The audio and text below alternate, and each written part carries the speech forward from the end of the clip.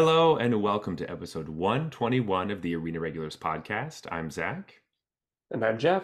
and we're your source for drunken Magic the Gathering arena content. That's right. Just a couple of regular dudes drinking some irregular beers and talking about Magic the Gathering, in particular, the online client MTG Arena. That's right, and there's a new set that's coming out, but we're not going to talk about that at all. Let's talk about Standard. That's right, we're talking about Standard this whole night, so buckle in for some Standard decks and what we think is going on in the meta right now. But first, each week we both bring a beer, we drink Jeff's, then drink mine, rate them on a scale of bronze to mythic, and choose the best for last. So with that, Jeff, what is on tap? All right. This week I have Cream Ale by Muskoka Brewery. Mm-hmm. Um, it's such a negative experience with Muskoka last time that I just had to give them another chance to like redeem themselves. So I had to bring another Muskoka Ale on here. I believe this is actually their first one. Like this is what got Oh, them through the really? door or whatever. Like this is what made them famous. Um, so that's pretty cool. I haven't had this. I have had this before, but it's been literally years. It's Um, it's been a so really long time since I've had this beer. so Um, I was thinking like, what did I think of this beer? And I was like, you know what? A, I can't remember, and B, it doesn't matter. Like, I was probably a teenager or at the very least early 20s when I had it, and my opinion about everything has changed since then. So it's probably not even worth trying to remember what I thought. yeah. Um, it's 5%. It is a cream ale. Zach, do you know what a cream ale is? No, not really. Well, you're in luck because you shouldn't feel bad because nobody does. Yeah. Uh, yeah, if you look this up, it's like apparently in the mid 1800s, there were some American breweries that made ale. They were kind of the norm. And then there were some new kids on the block that were just basically making German beer. So, like taking even older beer and making it. But people were more into like the lagers. And so these big ale brewers started losing business to these newfangled German inspired lager breweries. So they wanted to come up with an ale that was lighter and fresher and like, Yeah. you know, cash in on that trend without having to get all the equipment to like actually do a Do lager. that. Lagers are hard to do. Yeah. Um, so basically, like they lighten their beer by cutting out some of the barley, replacing it with like something lighter. I Like think milk, corn. right? Milk? Yeah, like milk, cream. Yeah, heavy cream. Uh, No. yeah, I think it's corn is usually what's in Hmm. there, but there is no cream in Yes. this. It's just a marketing thing. Apparently, cream used to make things sell back in the day. I don't know. I But the website I was reading likened it to cream soda. Like there's no cream in cream soda. yeah. It's just what it's called. So which is actually interesting to say just right now because, back when they made the name for cream ale, there were no beers that had any cream or anything in their Yeah, beer. And we have lactose in our beers now. So when right. we get a name like that, like a milkshake IPA or something, you expect that there's probably some lactose in it. This beer does not have that. And I don't think any cream ales do, none that I've seen. So I don't think so. Yeah. don't let that steer you away from these beers. Right. And it's funny because like I think I know both of those things that like cream ales don't actually have any creamy stuff in them, and that it's like the new hipster trend to actually put cream in there. But I think it's still just I read cream ale and I'm like something in my brain is like you don't want that. Like Yeah. I've never So really liked the lactose beers that I've tried, so I think I there's like like them. that I affiliation is just like yeah, I don't remember cream ales being a thing when I was living in the States. So when I moved here, I remember seeing them and being like, oh, and this might have been one of the first ones I saw, and I was like, what is this? Um, yeah, cream mart's but the other big one. right. So um but I agree. I think this is the first cream ale we've had on the podcast, which is why we're talking a little bit more about it. And Yeah. but I'd like to keep my mind open going into this. So Jeff, let's crack this open and see if it's any good. I guess. It better be after all of that Yeah, intro we just lost half of our listeners to. yeah, definitely. Um But I will say I like the color so far. Yeah, it's like an amberish kind of color. Yeah, always a Reminds good me of color. Fat Tire. Oh Shut no, up. actually, it I don't doesn't want to remind talk me of about Fat that. Tire. I don't want to talk about that. I'm so hurt. If you want to know more about that, go to our Discord. Yeah, we have a discussion about it on our Discord. Yeah. Anyway, with that, we have some Magic news.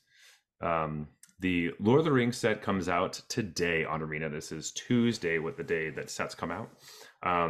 Once again, we're not going to talk much about that. Besides, the Arena Open is July 1st and 2nd, and the qualifier weekend is July 15th and 16th. It's all Lord of the Rings limited, so start playing some limited. We will be talking about that in a future episode, but it will not be next week because we were skipping next week. We won't have an episode.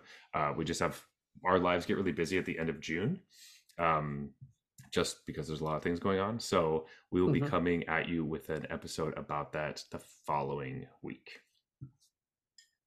Yeah. Yeah. A lot of birthdays. Mm-hmm. Lots and lots of birthdays. Anyway, Jeff, let's get into the main topic, the thing we're actually going to talk about, which is standard. One of our favorite formats. Yeah, it's definitely at the moment certainly my favorite. I tend to bounce between that and Explorer, and then sometimes Draft, but right now it's standard. Nice. So, first off, we talked about standard a couple weeks ago. Do you think it's changed very much since then? I would say like the macroscopic landscape hasn't changed that much. I think you're still kind of running into the same decks. I haven't seen any deck that was like net new. That's like, oh, I just haven't seen this before. Short of like, depends how technical you want to get with that. But there's been a lot of cool new tech and some decks like rising the ranks. So I think the metagame is meaningfully different. But there's not going to be like some new deck that shook everything up and is the reason. Like, totally, yeah, absolutely. You want to. Everyone needs to jump on board this new hype train kind of thing. It's like, yeah, nothing has exploded onto the scene since the bans are now in our bones. We're very used to them. Yeah. So, yes. However, I will say, the Esper Legends deck is not everywhere as I've seen it before. I don't know if it's because I started playing it, because I do enjoy that deck, but I have seen a bit more of its weaknesses as I've been playing it a lot more. Which I've run into many situations where I've just had a difficulty closing that deck. I feel like I can stabilize turn after turn after turn, but I just don't really have the power to go over the finish line. But there's a lot of different versions of that deck. And one version that we didn't see last time we talked about, and we haven't talked about for a while, is this weird. It's basically the Esper Legends shell, but they add Slogurk to the deck for fun. Yeah. So I don't have Slogurk in front of me. It's a card that has a bunch of different abilities, but it's like 3 mana and it costs one green blue, and it's like this ooze from one of the Innistrad sets, but basically it cares about lands changing zones. So like it gets +1/+1 counters when lands go into your graveyard for any reason. And then when it goes to the graveyard, you get to return lands from your graveyard to your hand.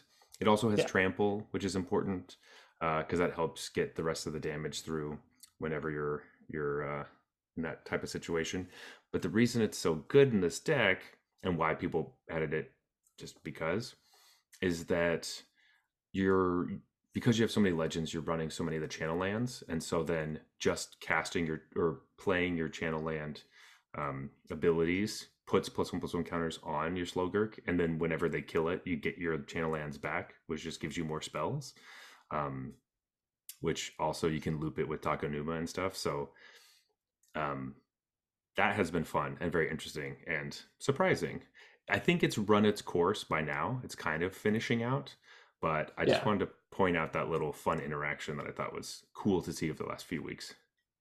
Yeah, you were telling me about that. I never actually ran into it myself, but I ran into different Slogurk decks after you said that. Okay. Which I was like, oh, like just a straight Sultai one, and basically it was just playing like the only creatures I saw were the Satyr Wayfinder wannabe and Slogurk, Hmm. and then like Jace. And I loved every minute of what my opponent was doing. I won easily, but I loved what they were doing. And I was like, you keep working on that because I think it's cool.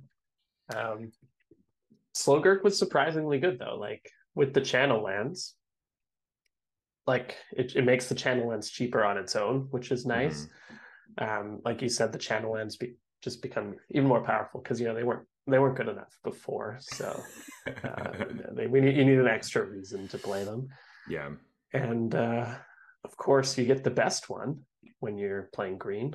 So um, Yeah. yeah, it's just a win all around. Like picking up 3 channel lands when my opponent did that when the Slogurk died, I was like, yeah, that's pretty good. That you Yeah, that's just drew true. like 3 spells when you're 7/7 tramp. When I killed your 7/7 trample, you drew 3 spells.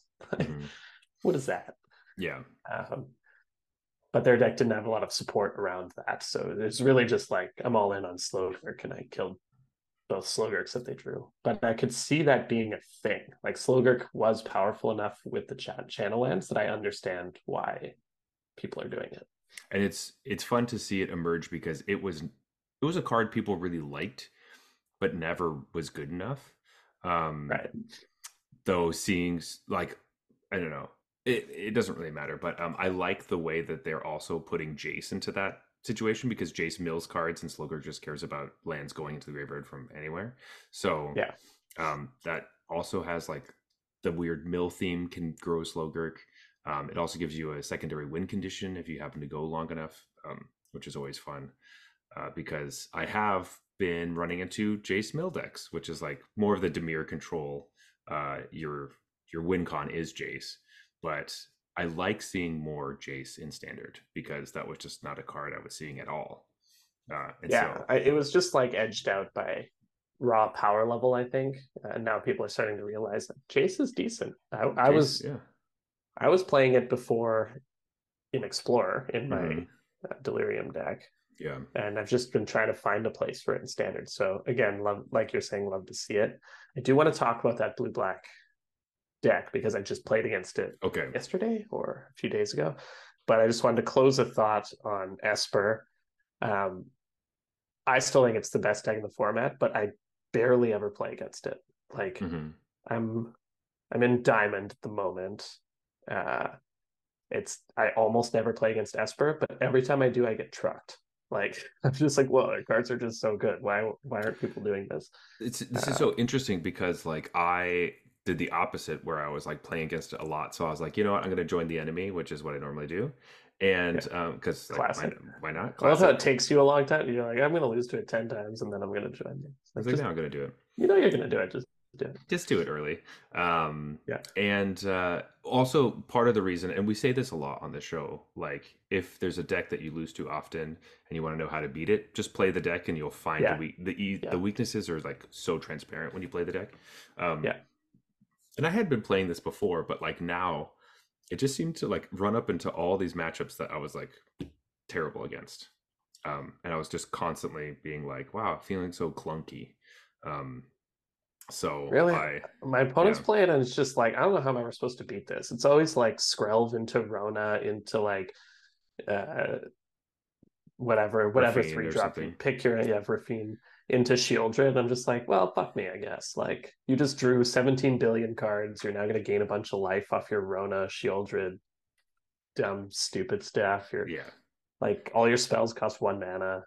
Like Mhm. I don't understand this deck. Maybe I'm just getting like nut drawed every time, I but think it's so because like when I draw it, I have like a plaza of heroes and a swamp in my opening hand, and like go for the throat, but also make disappear, and then like a 3 drop, and I'm like, okay, well I can't really.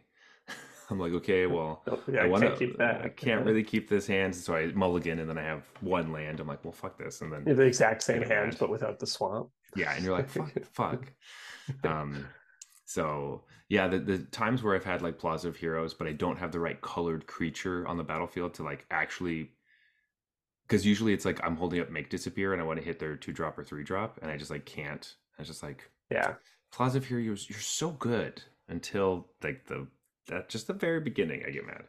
But I would like to see the stats on the deck when it has turn two Rona versus no turn two Rona. Like I imagine turn the two win rate is Rona, substantially different. yeah, and that's the other thing. Like if you see a turn two Rona, like kill it, Kill it. Yeah. kill it.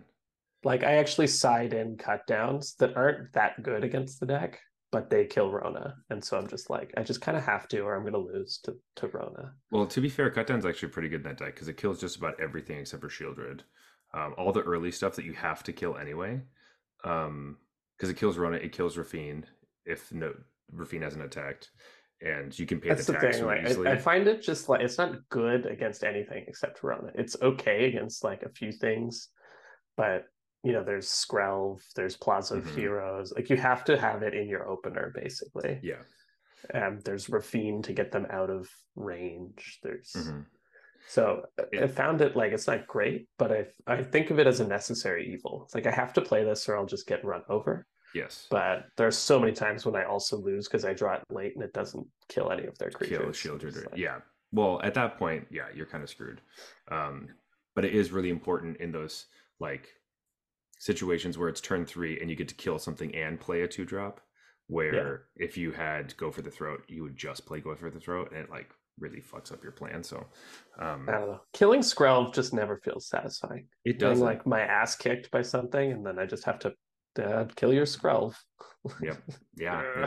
That's why Skrelv is so good. That's why Yeah. that's another card that you want to kill immediately. So just so you don't have to deal with Because it. you're gonna kill it. Like, don't save your removal spell for something better later because you can't. You can't. Like, you have to kill the Skrull. Yeah. Yeah, your opponent's not gonna like chump attack with it. Okay, that's not gonna happen. No. Like just yeah, exactly. Um with that being said, I'm not having a ton of fun playing that deck, and so I have stopped. I'm I wonder if that's why it's just kind of like old news or something. Like, mhm, I don't know. To me, it still seems tier one, but nobody's playing it. yeah. So So that landscape feels different. I'd be really curious what happened if we had like a competitive standard event around the corner. I would really like that. I feel like the pros would all have a highly tuned version of Esper Legends. Is basically what you would see. Yeah. I would assume that, and then the deck that they think beats that, Right. but yeah. Anyway, besides that, I've been playing my good old. I haven't been playing Toxic, unfortunately. What? I know it's just, and it's not even for any real reason. I just was having fun playing Celestia Enchantments instead, and it's like, Oh, as long as it's still Celestia. yeah, I still have Razor Verge Thicket in my deck, of course. What are you talking about? Yeah. Yeah. Though I don't know if it's correct to be playing Razor Verge Thicket because Celestia Enchantments has not been doing very well. It's been pretty bad, and so now I'm feeling like, well, maybe it's just maybe not the best colors to be playing right now. I'm That's usually pretty happy if my opponent leads on Razor Verge Thicket, to yeah, be fair. yeah. I'm like, So ooh, a free win. yeah, so that's been happening a lot. Um, because like and normally it feels great and I can snowball and just get people, but I think people have been playing the one of the things about playing that deck is that sometimes people for whatever reason prioritize random things or like just Yeah, don't don't care about certain stuff or don't always know what your cards are doing. um People definitely absolutely. know this deck a lot more. It has risen and fallen since the bans. Right. um so it's not as fun to play because people know what the hell is going on. Oh yeah, that's like a lot of the fun of playing off meta decks Mhm, is like people kill the wrong stuff all the mhm. time because they don't like to you, you're sitting there like, why would you target that? But they, haven't played a dozen or however many games you've played with the deck and like understand how it's supposed to work. And that's a huge advantage you actually get is pointing removal spells to the wrong shit all the time. But as you said, like once some jerk puts it on the map, then everyone knows how to play against it, and you lose that Yeah. edge. Yep. Um, Speaking of off meta or like maybe coming into the meta decks, I've also played against this blue black control deck, that ran Jace, and as far as I could tell, the plan is to Jace somebody and then cast like breach the multiverse and get your Jace back and do it again, and Hmm. that then you end up milling like whatever 40 cards in that process. Um, that was awesome. I did lose to that once. Hmm. I won like game 1 and 3, but I lost game 2 to that, and that's when I was like, "Oh, I see what you're doing." Because game 1, I was like, "I don't understand. This is why did you just like play Jace and then -5 me immediately?" I'm so confused. And Hmm. I'm like, "Anyways, kill you." But it's like I get it now. Really, really cool. I've been seeing like a lot of kind of control decks pop up Hmm. recently. But I like the blue black one because most of the other control decks feel kind of samey. It's just like Hmm. something, something, something, Sunfall, something, something, whatever. Yeah. Um, Wandering Emperor. yeah, like Wandering Emperor, Sunfall, the usual like, it's tough to play against that because if I undercommit and you Wandering Emperor me, I'm screwed. And if I overcommit and you Sunfall me, I'm screwed. Hmm. Um, but this was way cooler. I think even my opponent was kind of learning the deck because even the game Oh, they won, I knew they had Breach the Multiverse in their hand. And I was like, oh, I'm dead. They just have to breach. That'll mill me for 10, and Jace will get the other 15 because I was at exactly 25 cards. hmm. And they just didn't do it. They did something else. And I was like, oh, I just need to draw a I Butcher got and it. I win here. I got a And I shot. didn't draw it. And then they saw it on the next turn. And I was like, I was kind of hoping you didn't know how the deck worked, but I guess you just were panicking about something last turn. But Yeah, I was gonna say that having them play Jason immediately, like kill him, seemed weird. Um, yeah, if you're not at like that's usually last turns of the game type of thing. Um, right. so that was really surprising. But I do Like they think that must have had Breach in their hand because I killed them because I had a Lord that mm, was like a surprise you're dead. I yeah, think they were trying to set up Jace you next turn Breach and win. yeah, And I didn't know about the Breach. So I was like really confused that they're just like, yeah, on 6, Jace -5 your go. I was like, yeah. what? That does sound just super weird. I don't know why you would just like Jace like +1 to like like blank an attacker or mill you for 3 Oh, and but then because I had a huge board, right? So like okay, the Jace would die if they didn't. Like so, and I was at 25 or whatever it was. I was at 40 or something. Like I had a lot of got cards. it. Okay, So they really did need to kind of like 15, 10. Like I understood it after I saw what after their deck did. But that's a super confusing play if you've never seen it. yeah, Like they have no board. I have a huge board. It's like Jace mill you, your yeah. go. Like You're like what? what? Have you just given up? Like what is are you I literally thought they knew they couldn't win and they were trying to get information by milling my deck and like seeing what I Okay. have. That's what I assumed they were doing. That's I love that play too. I was like, oh, okay, I'm against a real spike here. This guy's trying to gather information for sideboarding. Okay, I Yeah, see yeah, you. I yeah. see. But in fact, no, that's not it at all. I love Yeah, they that. were going to kill me next turn, That actually. that's so funny. I think Although I that will say, I didn't actually draw the Lord. I'm remembering this more and more clearly now. They milled it, and oh my right, and Lord then comes back from the graveyard, and I was mhm. like, oh, I guess you're dead. That is what happened, right? And I was like, okay, I understand what they're doing now. And then they clicked the button and saw that and was like, oh, now I know what you're doing. I see. Yeah. So I Oh, I'm think dead. Okay, at the cool. same time, Yeah. it kind of came together. That's That would have been funny. a funny one to play in person, right? Where you Yeah. just Like, sorry, what did? Oh, that. it comes back. Oh, and what do you have to do? Just sacrifice it. Oh, okay. Um, Yeah. great. Yeah, Your that's go. that's why I still wish that like Arena had a chat function. I know they're never going to do this, and I Yeah. know the reasons why, but I just there's certain situations like that that I really want to know. We Um, understand it, guys. We just don't have to like it. yeah, I just don't like it. I want Arena to have a chat with your opponent function. Yeah. Um, anyway, um, yeah, that's great. I was gonna say this is just random and for fun, but like seeing Tenacious Underdog around again has just been a delight. Yeah. Like I'm Forgot not about that card. I'm not playing it, but like I'm just like, oh yeah, this piece of shit. I love this card. I used to hate this guy. Yeah, but he's back, and now I'm gonna hate him again. But for the time being, I'm like, yeah, nice, tenacious underdog. Yeah, You go. I actually that's gotta got go in your like Sultai Slogurk deck. yeah, Throw for those sure. bad Yeah, it boys in definitely there. does go in there.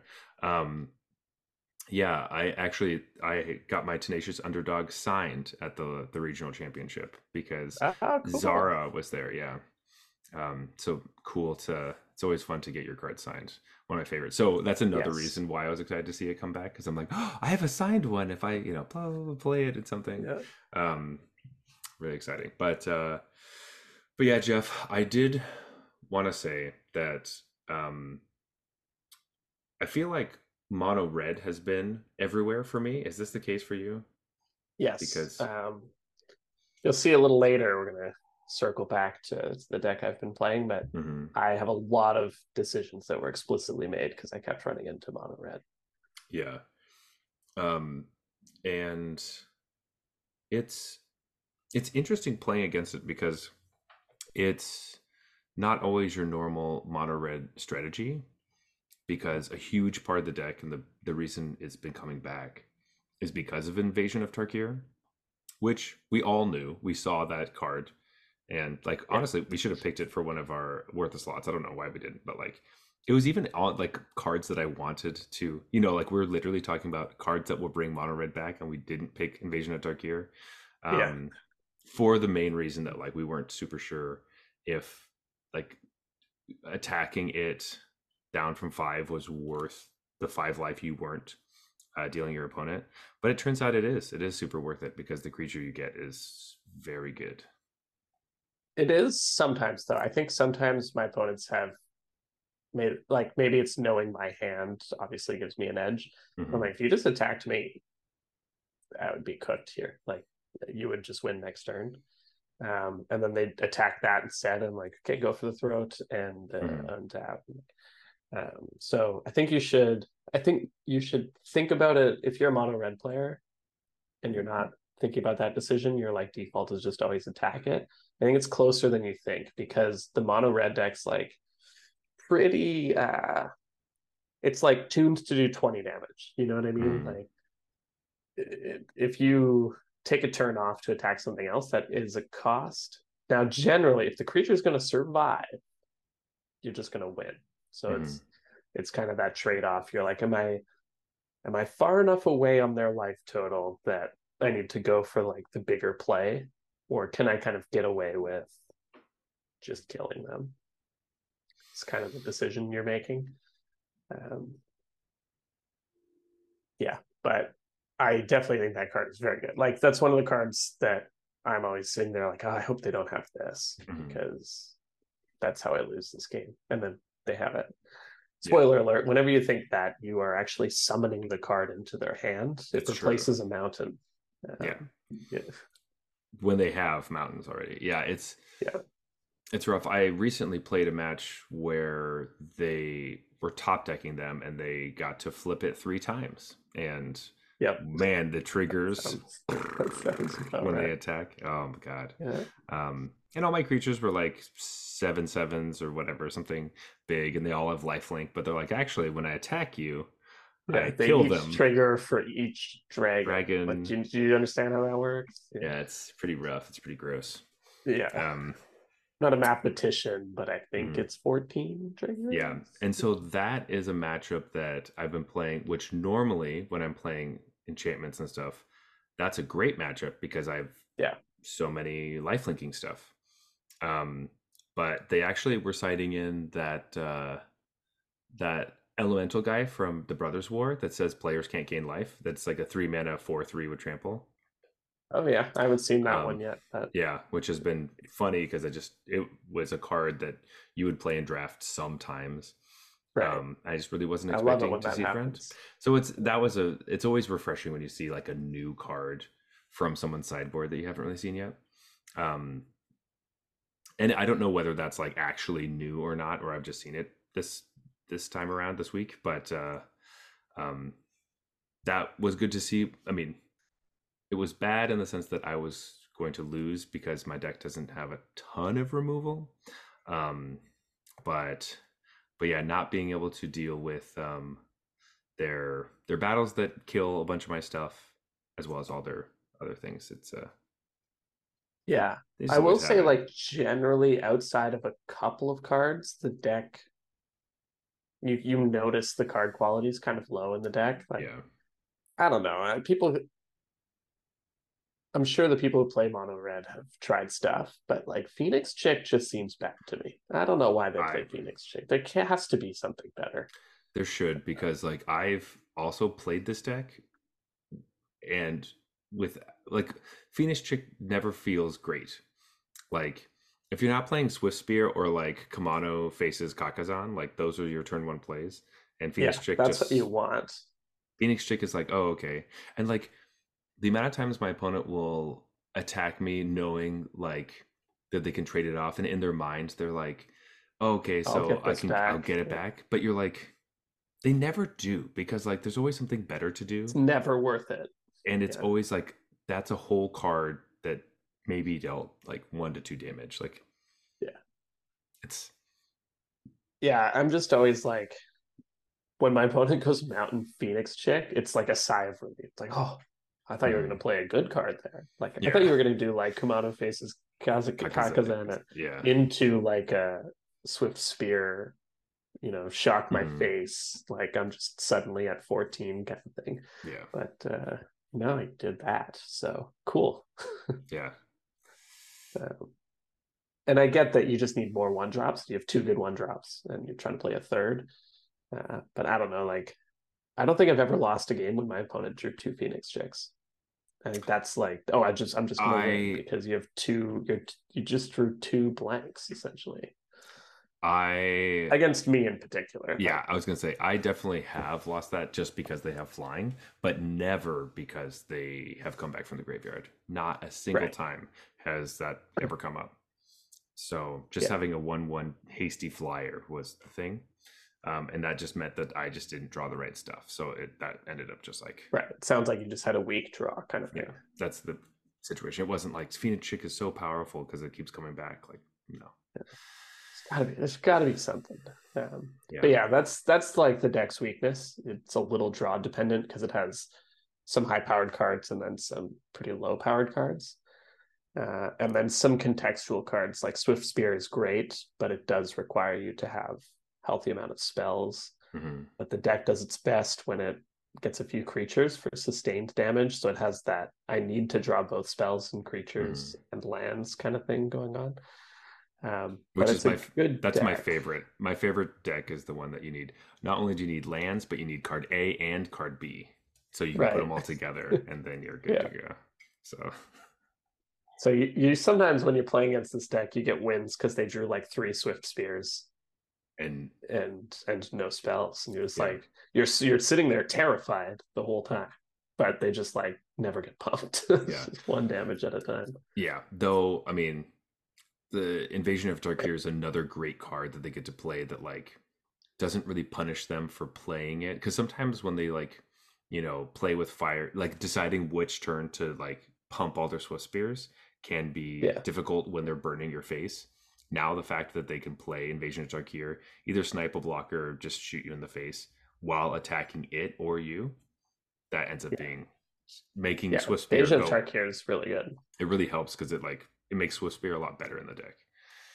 Yeah, this is like I really like this version of Mono Red as a player in the meta. Hmm Like sometimes we've seen Mono Red in the past where it's like blazingly fast, but the card quality is also insanely high. It's like, well, yeah, hmm of course that's a tier one deck. This isn't that, and I think it has like the benefits of Mono Red and its weaknesses, and has the classic Mono Red thing that hey, if you want to beat Mono Red, you can tune your deck to absolutely pummel Mono Red. Um, so I think it's just a really great deck to have in the format because hmm it's easy to beat if you want to, but it helps keep people honest. Yeah. You're going to play five colors and not actually play anything relevant for till turn 5 or 6. Like that's not good enough. Yeah. I mean, like how this deck is faster than the 5 color like Atraxa monstrosities, right? Yeah, Like for sure. this kills them before they because they Yeah, because go. they do nothing topiary stomper. Like, yeah, it's too slow. Well, I guess I was thinking of the turns where they go like turn two migration to gain 3 life and get a land, and then Right, yeah. turn four they play invasion of Zendikar, and then they play like attracts to the next turn. Um, can you kill them at 23? Anyway, I think, and knowing when that's happening and when you shouldn't attack your your dragon and when you should, that kind of stuff, or your invasion of Yeah. Tarkir. I think that adds a huge dynamic to the deck, which is really interesting because finding the times when it isn't correct to just flip it and when it is correct to just flip it seems interesting to me. Yeah. That would be my call out on mono red. It's like that is interesting. And I think too Mm-hmm. many people are just like, oh, yeah, obviously I try to flip it. Yeah. Not always.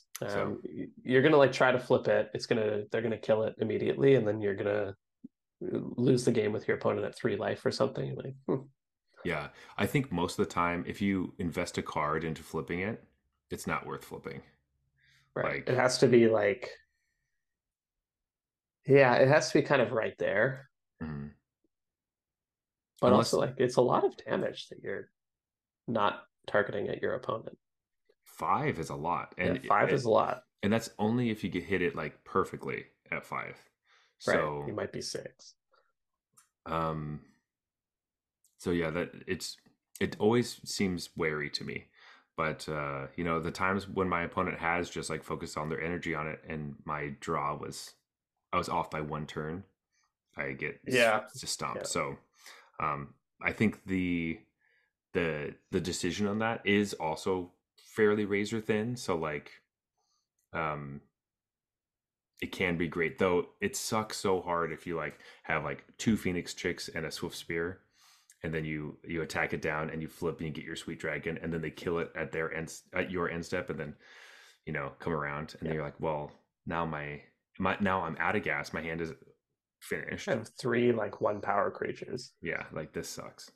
Yeah. Um, but anyway, I like you were saying, I'm happy to see it back in the format, even if it wasn't with any of the cards that we had hoped or Yeah. thought I feel like I've just been could be it. calling the return of mono red for so long, and then it doesn't look anything like I thought it would. Like, But yeah, like we had seen the ones with Thundering Raiju. They don't play that anymore. Like we hoped Rapid Battery would do it. Nope, that didn't do it. yeah, that sucks apparently. Snow Phoenix Chick. Yeah, like, would you want Rapid Battery instead of Phoenix Chick? That is like, No, the problem with Rabbit Battery is that everything in the deck already has haste. So like the point of Rabbit Battery is like, oh, I could give something that's not meant to have haste, which is very mhm, powerful, but like everything has haste. So yeah. All right. So what if you invest your cards like Lightning Strikes and Play with Fires to flip your Invasion of Tarkir and put the Rabbit Battery on that, and then that attacks there we go. for 5+2? That's Not got to good be enough. better than Phoenix Chick. Yeah, I don't know if it is. I was just wondering if like build like souping up one of your creatures is better than like just giving one of your creatures +1/+1 is better than a Phoenix Trick. But like, is giving your creature a +1/+1 Literally counter? just a 1/1. Well, I mean, it's a 1/1 haste that can turn into like a Leonin Scimitar or whatever. Yeah, yeah, yeah. It It's might like be better than Phoenix Chick, maybe, legitimately. maybe Uh, like because sometimes your your Swift Spears are just the 1/2s, and like Thalia stops them and a bunch of other stuff. But if you make it a 2/3, it can attack through that. So maybe that is hey, good. yeah. But then they just block with their Oh, Rona or something. So who knows? yeah. Who knows? But being able to Yeah. not die to Thalia or something does sound good.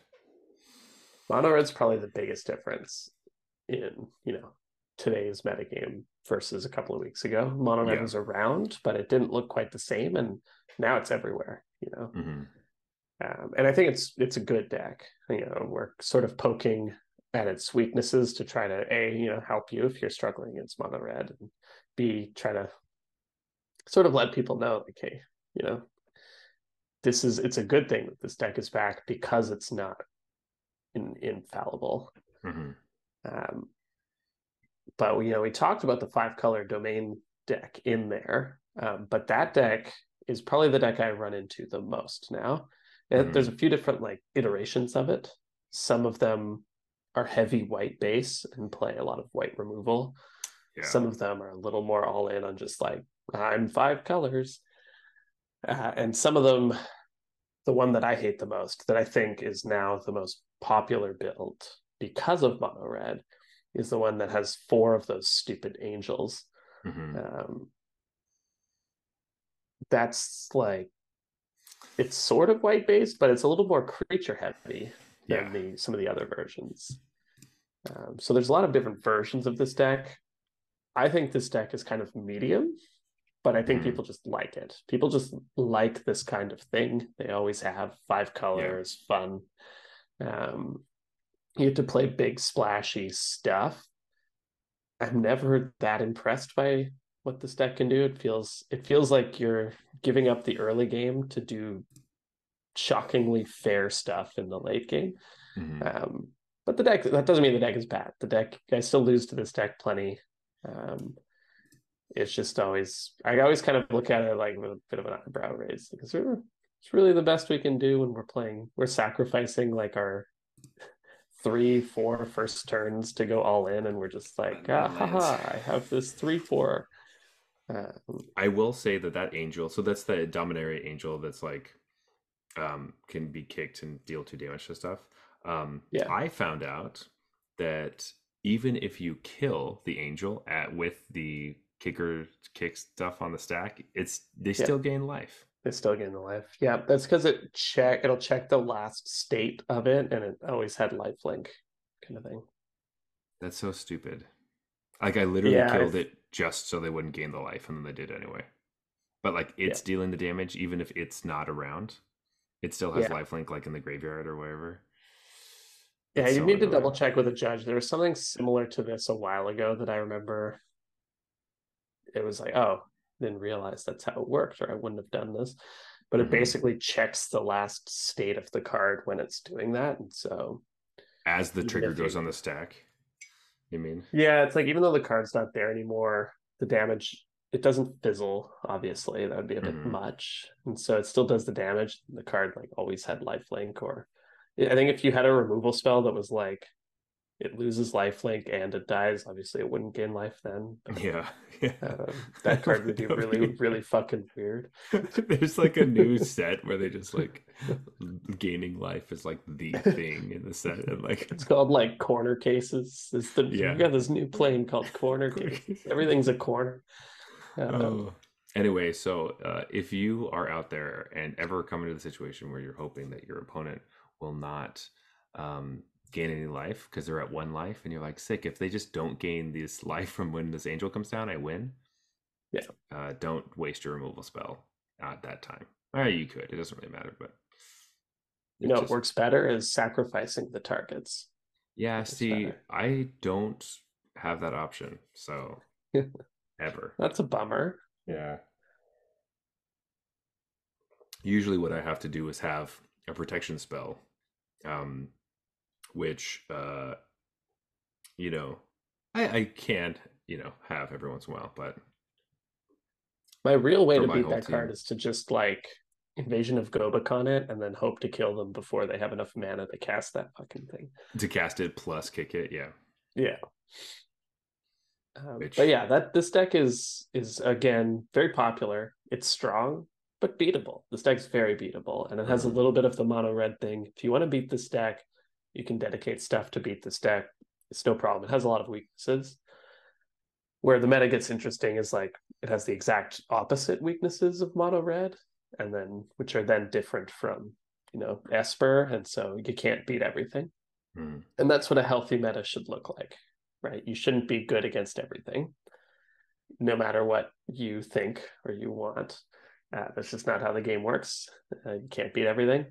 And I think Standard's really cool right now because there's a lot of different decks. 4 or 5 different decks that I run into frequently. And none of them feel like I just can't win the game. The one that feels like I can't win the game is the one nobody plays. So I'm like, okay, cool. And that's the one where I feel like I can't win You're like, I ever. don't know how anyone wins with this. When I play it, I'm like, no wonder nobody's playing these cards anymore. And you'll watch like Gab Nassif stream or something. He's like, how do people not play this deck? It's a yeah, free win every game. but I was like, 2 weeks ago, I was like, absolutely keep running into it. Horrible. I start playing it. Nobody wants to. Am I just like, I just start playing the deck. Nobody wants to play it anymore because they're Yeah, like, I oh, go yeah, Zach's on it. yeah. And he sucks at it too. Like, don't keep that hand. Honestly, majority of the time, I feel like recently, because I've been having a rough time, just in general. With like everything. But like, I It's a like all tough couple of weeks. my hands have been horrible, like just abysmal. I should honestly just like keep like screenshotting them and putting them on Twitter.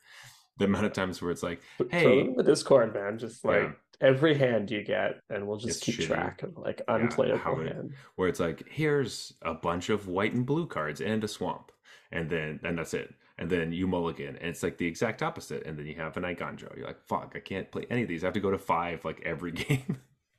But that's just, it happens to every Magic Yeah. player. Some you just like for whatever reason you hit that stride. I'm in it right now, and not gonna lie, it's not fun. Don't like it, but uh, that's why we drink beer. Exactly. When I'm drinking, because if that happens to me when I'm not drinking the beer, I'm like, why do I play this game? It's Hmm. ridiculous. And then you just crack open another beer, and you're like, Yeah. oh, okay, Ah, it's all good. okay. It's all Yeah. good. It And you're just sitting doesn't. there laughing about how your opponent is literally producing the best draw their deck is capable of. It's like, Mhm. oh, okay. See, what happens to me is that I just get really jealous, and then I download their deck list and play it, and then I get bad hands again. And you're like, oh, this is the worst hand I've ever seen. Yeah, but classically, it's always like you always remembered like the bad hands that you have, and you don't Yeah. remember all the good ones you had. So, Yeah, it's worth bringing that up. It's called observation bias, but like your brain is hardwired to notice when things go wrong because you're supposed to learn from that and change, right? And so we keep a mental tally of all the times we got this horrible hand, we got so mhm, unlucky, but we don't automatically keep a mental tally of all the times we actually only won because we got super lucky. Our mhm, opponents got very unlucky. Like we drew the perfect hand. All of that's just like, yep, of course that would happen. I'm playing this deck for a reason or whatever. Um, there's a reason every Magic player thinks that them in particular, are very unlucky and just get worse hands than everyone else. So that's just the way the brain's hardwired. So try to remember that when you're frustrated next time. You probably won a bunch of games that you had no business winning. Your opponent's sitting there like, oh, if I just draw that land, they're going to be dead for like 4 turns in a row. They didn't. You won. Like, that's not the other part of it. You don't have perfect information. You don't know that your opponent was sitting there with a card that just destroys you, but they can't draw the right land for it. And so they're playing mhm. whatever mediocre crap they have. Like the stuff that happens to you, you don't always have visibility from that for the other side. So I promise you, you are not more unlucky than any other player. Um, just roll with the punches, man. Yeah, that's right. I think that's actually a really great time to take a beer break, Jeff. What do you think? Yeah. All right. Um, Yeah. So let's finish these, and we'll get on to the next one. This beer break is brought to you by our patrons over on Patreon. that's right. You're already supporting the show just by being a listener. But if you want to support the show even more, our Patreon is the best way to do that. Plus, you get to vote on your favorite co host by clicking. There should just be one button by now, right? We've talked about this so many times. There should be a big Buy Jeff a Beer button. I think we've eliminated the other one due to a lack of use. So just go click that button and vote for your This is favorite so co not host. true at all. Jeff's just sad because no one's ever picked his button. So you should honestly just go to patreon.com/arena regulars to vote for Jeff because he feels so lonely that no one thinks that he's the best host. Or you could just sympathize with me. I will take crying face emojis as well. Best place to send those is on our Discord channel. Link for that should be in the show notes. That's right. All right. Sorry for dragging you through the mud. Oh, that was Well, fun I though. deserved it. Yeah, I mean, maybe. Anyway, Jeff, I have a beer for us this evening. It is this oaked Pilsner Ooh. from Bench Brewing Ooh. Company. It's a 5%. The can has oak grains on it, and you can actually feel them. I know you can feel them. It's like It's, they yeah, got it's the sensory aspect in there yeah, too. it's really nice. I like that. So obviously this is a Pilsner with oak qualities. It is using oak chips, so this is not like barrel aged or anything like that, which is something that you might think if you see like wood grain or something on a beer. Um, so it is in fact just using the chips, which, debatable whether people prefer chips over barrels, but they essentially do the same thing. Um, Great, let's crack this open. Uh, Ah, I don't have fingernails, and this is one of those cans where the oh, you're tab having is very close to the. the top.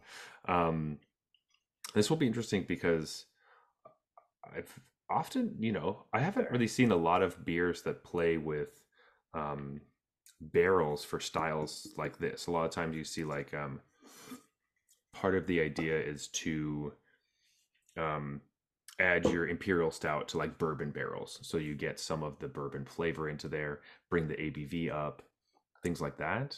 Um, Yeah, you'll see quite often. You don't often see that they're just trying to add like oaky wood flavor to different things. So this will be yeah, interesting. I'm yeah. It's a good point because like usually you do it in a barrel, so you would age it. You would age it in a barrel, and you'd only do that with a beer that benefits from aging, like a mhm, stout. A pilsner doesn't benefit from aging; it mm-mm. just is less fresh. Yeah, And oak chips are like a solution for that because you don't need. They're really concentrated. You don't need to like the oak chips to sit there for a year. To yeah, that would probably be a bit much. yeah, yeah. Usually the when you're aging something, like the chips work faster than a barrel does because there's more surface area and they can go all around inside the space, and you can agitate it if you'd like. Um, where the barrels are more traditional, but don't do the Yeah, exact same thing. So this is very exciting. You don't often get to see things like this. So we'll see if it's worth it or not. It could also be terrible. Who knows? possible. Very possible. Um, anyway, Jeff, we are talking about something we have talked about in the past, but we're kind of getting an update on it, which Yeah, I'm excited because we don't often do this on the show. So it's really exciting that we get to have this opportunity since our summer this year will be a little bit different than other years, since we're not necessarily focusing on the quote unquote premiere set that is coming out. Um, we get to do a little bit of a deeper dive into formats, which we've basically chosen standard. So this is kind of our summer of standard. It's the beginning of it, or I guess we're actually in the middle of. Well, technically, is it summer yet? What's the date? Is it tomorrow? The 21st it's is like, tomorrow. yeah. So Yeah. basically, we're starting our summer of standard right now. Summer of standard. Yeah. Yeah, and this is a bit of an experiment we're doing. We're going to do a bit of a deep dive on a deck that we've talked about before, but um, we're going to just talk about everything in a lot more detail. So please go ahead and let us know if you like this, if you hate it. Any feedback is positive feedback. So uh, just want to hear what you think. That being said, I'm going to post the deck list we are talking about in the Discord channel. Hmm. So if you want to like listen and you're at your computer, you want to follow along, just have a deck list to reference. You can find it there. Or if you're listening to this on the go, you're interested later, you get home, go check our Discord channel. I'll post the deck. I mean, Yeah. I've already posted it there and I've just updated the list, but I'll post it again. But that is our my black white Phyrexians deck. Yay. I love this deck. I actually haven't played anything else. I've just been playing this. I don't know if I should do this, but I'm gonna commit. What is it, 20th? I'm gonna commit on air. I start of this month, I was what's the lowest possible rank? Bronze 4. Hmm. So I had no nothing because I hadn't played ranked in a long time. I've played nothing but this deck, and I think I am Diamond 3 at the moment. I'm gonna commit now that I'm gonna ride this to Mythic. This season, I will take this deck from literally zero to mythic, and I will play no other deck because I don't think I've ever even gone bronze to mythic in one season. I like maybe I have. That is interesting I'm not totally sure though. Um, because I usually, must have back like a long time ago when I played yeah. a bit more, but certainly not with the same deck. Like Hmm. Hmm. no question, I've never done it with the same deck. Um, and it's like debatable. Like I've only done it a few times if I've done it because I was just so rarely bronze, Hmm. right? Like you'd be in gold or silver or sorry, gold or platinum after Hmm. the month The change. reset, yeah. Um, yeah, so you know, hopefully I can make it. I have whatever the last third of the month left, but it's looking good. Um, I was actually even higher, and then last night I went on a bit of a losing streak, and Oh, I rubbed off on you, did I? Yeah. yeah, I think the Mad Toms didn't help either, but Mm. my decision making was slightly compromised. But yeah, it was. This deck has been super fun. I've just been iterating and iterating, and the deck looks completely different than when I started. So super excited to talk about it in a little more of like a structured detail than I have in the past. Hmm. So the first thing, Zach, the first thing I want to talk about Okay. is why would you play this deck? And perhaps even more importantly, why would you not want to play this deck? So big problem in Arena is wildcards, right? So Hmm. I don't want to just talk about this deck as the best thing ever and then you craft it and you hate it. This deck isn't for everyone. It's a magic deck. No, Hmm. there's no magic deck that everyone loves. And so I want to talk a little bit about, hey, if this is who you are, maybe it's worth crafting and having some fun with it. Or and then if this is who you are, don't use all your wild cards because you're not going to love it.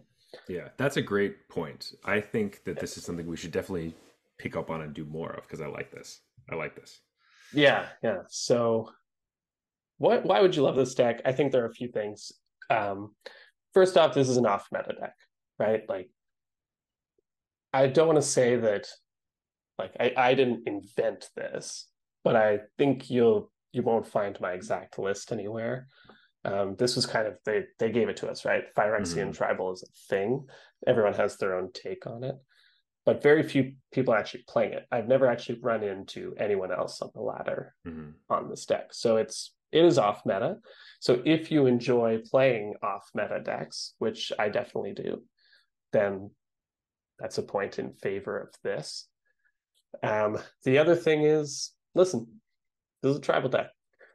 If you like tribal, this is a deck for you. Like it's worth considering.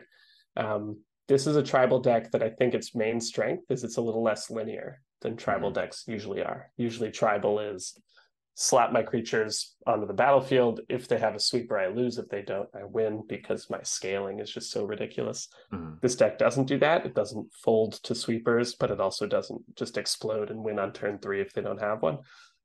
But other than that, it still is a tribal deck. It plays like a tribal deck. And so if you love tribal decks, like, and you love, actually like the old school lords things, deck is one of the best lords ever. Like then you're gonna like this. It's creatures.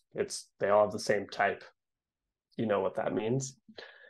And the last thing I'll say is if you like customization, I think that's one of this deck's biggest strengths is there's a few core cards, but there's like 3 or 4 different directions you could take this. And even beyond that, you could take my list and cut like, a bunch of one-ofs you don't like and replace them with your own favorite pet cards, as long as they're Phyrexians. So Hmm. um, like if you really like to take a deck that you know is going to be functional and then kind of make it your own, this is a great deck to do that with because there are so many Phyrexians that are totally playable and like good in different circumstances. And so this deck really lends like for a tribal deck that's kind of unheard of that a deck just has so many options that you don't know how to build it. Like generally tribal decks are you're kind of stretching for playables at a certain point, and at the very least your game plan's always the same. This is In that. in So standard specifically, right? yeah, yeah. I mean, if you want to go back to like legacy elves, Hmm. sure, there are a lot of elves, but even then, like there are just the best ones, and you should just Hmm. play the best ones. This deck, I really do feel like you could build this different ways, and you can make different choices, and I think that's super cool. Hmm. Okay, why wouldn't you play this deck when are you not gonna like it? Um, First one is there's a few different ways to build it. I don't think any of them involve you not being an aggro deck. So if you don't like aggro, you're probably not going to like this deck. Most of the format, your strategy is to get under them. Obviously, you're not quite as fast as Mop Red, so that's a specific matchup we'll talk about later. But like, you're an aggro deck. Hmm. If you don't like aggro, don't play this. Um, the other reason not to play it is it's not tier one.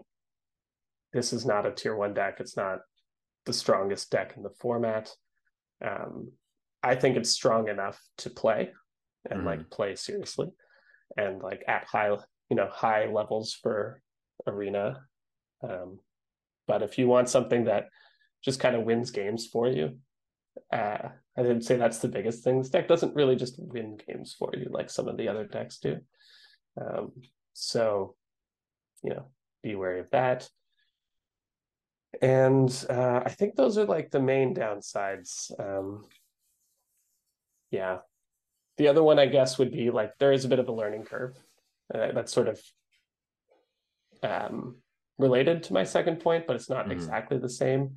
You'll probably lose a lot when you first start playing this deck Which, to because be fair, that happens with most decks. So that's yeah, yeah. yeah, it's exactly. Like anytime you pick up a new deck, you don't know all the lines, you don't know the intricacies of it. Hmm. Um, and so anytime you pick up a new deck, there is a learning curve.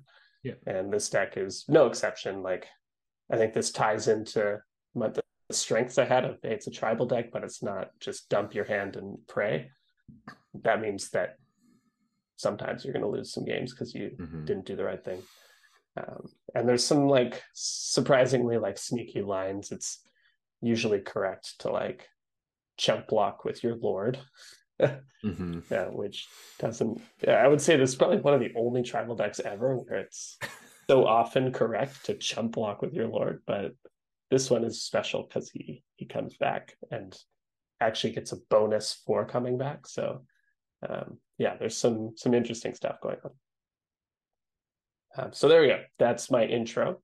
I don't know. You've played the deck a little. Is there Hmm. anything I missed? Is there anything that you're like, ooh, I hated this part or loved this part? No, I think you covered it pretty well. Like, as a player that likes playing aggro decks, this is definitely great for that. Um, and I also like I had played an earlier version of the deck Mhm. and immediately changed a couple cards that like I know you had mentioned when you posted it that you were like, oh, maybe these are cards that I kind of like, but you could take those out. And I was like, yep, gone, gone, gone. Yeah, yeah. I'll add these ones. I hate this. Uh, Yeah. yeah. Um, which is also it's nice, you know, getting decks from just websites on the internet is one thing because like great, they're a stock list, they're awesome, I do it all the time, I really like it, but it is really nice when someone can give you a list and be like, these are the cards I'm not sure about, pick different cards if you want, because then I know which ones to take out. If you get Yeah. lists online, a lot of times you don't exactly know why certain cards were put in the deck or you can't ask people, and so you have to kind of figure it out and be like, oh, is this why that card's in the deck? Okay, I don't actually think that I need this in the deck because that's not really a problem. Um, Right. Or that's not been my experience. So I'm not mhm, worried about that. Like, exactly. yeah, that's a great point. And another shout out to our Discord channel because Hmm. any lists that we post there, you can just say, hey, why are you playing this weird card? And Yeah, sometimes the answer will be because I like that card and I yeah, know that's it's true. bad. That's also a valid reason to play a card. So, Yeah. And I know that in a week this card won't be in my deck, but it's in there now. mhm, Yeah, so I think, and that sets us off on the right track to just start talking about this deck. mhm, I want to reiterate, this is an aggro deck. And I would say the biggest change, if you listen to me talk about this deck 2 weeks ago, I think what I talked about 2 weeks ago was it started out as, or 2 episodes ago, it Mm-hmm. started out as a sacrifice deck. I realized that wasn't the way to go, and I played it more as a tribal deck. The That's still true. The I would say it's evolved even further to a point where what I'm playing now is like black white toxic. Mm-hmm. I win with toxic most of the time now, like poison counters. I realized that's kind of the strength of this deck. I was like winning games when I had the turn one toxic creature, turn two Skrelv's Hive starts. Those were kind of my quote unquote closest thing I had to free wins. And the Mm-hmm. games where I had a bunch of like Elasio cores and stuff, those are the games I tended to not be able to get there. Mm-hmm. And so I did a very shocking thing and cut a couple of copies of Elas from my deck. And I haven't looked back now. So I like to think of this deck as I'm playing black white toxic. And so if you're going to do that, I think the first question you have to answer is why aren't you playing green white toxic? Mm-hmm. And I think there are legitimate answers to that. And the most important one is the Lord. Um, like the most important card and best card in this deck is Grafted Butcher. Grafted Butcher is an outrageous card. It provides, like, if you just have a bunch of stupid mites, this card just often wins because Mm-hmm. your mites all get menace, and that matters a lot. But there's so many like small things, like, what's really good with Jawbone Duelist? Grafted Butcher, giving it +1/+1 and menace to your double striking toxic creature. That's very, very good. Um, the other huge one that black gets over green is Gix.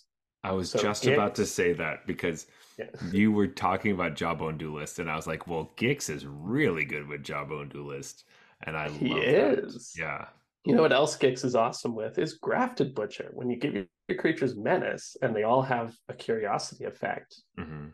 you actually draw cards. Whereas usually with this type of thing, you don't actually draw any cards off it because they block. Mm-hmm. Um, so I'm kind of like slowly have evolved to this position where like this is the better toxic deck, at least for the current metagame than green white. I think it's not quite as like explosively fast as green white can be, but it's better at holding its own and winning in the late game. Mm-hmm. Like getting in some early toxic and then winning in the late game, which green white, that was kind of its problem. It could get you to like seven, uh, but without its kind of combo finish, Mm-hmm. it had a hard time getting there. Whereas this deck, the most often, or the most common play pattern is you get them to like seven, and then you just sit there, and then eventually you're just like, well, it's wait for butcher time, and I'm just Mm-hmm. like, and butcher, there you're And dead. Butcher. Um, yeah, and Yeah. so this what we have here is black white toxic, folks, and it's Yeah. so fun. It's so Well, fun. because the last time we talked about this, you weren't really playing Skrelv, right? Yeah, so Skrelv was bad in Mm-hmm. several iterations of the deck, but I know that Skrelv's amazing. I know it's a Phyrexian, and I wanted one drop. So that was kind of the impetus of moving more onto the toxic theme originally, was Mm-hmm. like, maybe I'm not thinking about this right. Maybe it's not that Skrelv is bad in my deck. Maybe I should change my deck to make Skrelv good in it, rather Mm-hmm. than say, oh, Skrelv's not good in my deck, I'll cut it. And that's what Yeah. kind of moved us in this direction. I still don't like four because I just hate drawing multiple copies of it. Yeah. But I do have two Skrelvs in there now. Um, and again, it just synergizes with like everything. Mm-hmm. And giving your like Gix, like it synergizes with Gix because giving something unblockable now Mm-hmm. draws you the card. And that's, I think I was playing Skrelv in this deck. My experience with Skrelv was always like it sits back and protects everything, and there's nothing you can do about it. In this deck, Skrelv just literally almost always taps out on your turn Mm-hmm. to make something not be able to be blocked. Which is a lot of the reason I like Skrelv. Like I like the Mm-hmm. protection part, don't get me wrong. Obviously I love those things. But Yeah. but knowing that like at any moment I could like kill them because they didn't have enough variety of creatures. Like um in any deck that's blocking that's like monocolored or like happens to have a bunch of like creatures that share the same color, you're just like sick. This is the best. Um so I think that audition, and I love this new toxic direction, which by the way, this is the first time I've seen this deck list as we're like really Yeah. looking at it I've and been learning. purposely not trying to tell you because I know I Yeah, wanted you to get excited like on because screen, not air. I am pretty excited because looking through the list, seeing Jawbone Duelist, which I know is a card that you've kind of poo-pooed at me before because I liked it for other reasons that were more like, if I was playing like turn one, the Shepherd, a Rot Priest, turn Right. two Duelist into playing like Homestead Courage, which is like a good way to like poison somebody out really quickly. Um, that is not the poison deck that or the toxic deck that you like, and I can understand that. It's the type of stuff that I liked, but seeing all the weaknesses of the Razor Verge Thicket version um, be kind of mitigated with the strengths in this one now, where like you do have other game plans and continuing to be like, because your opponent doesn't necessarily know how they're going to die.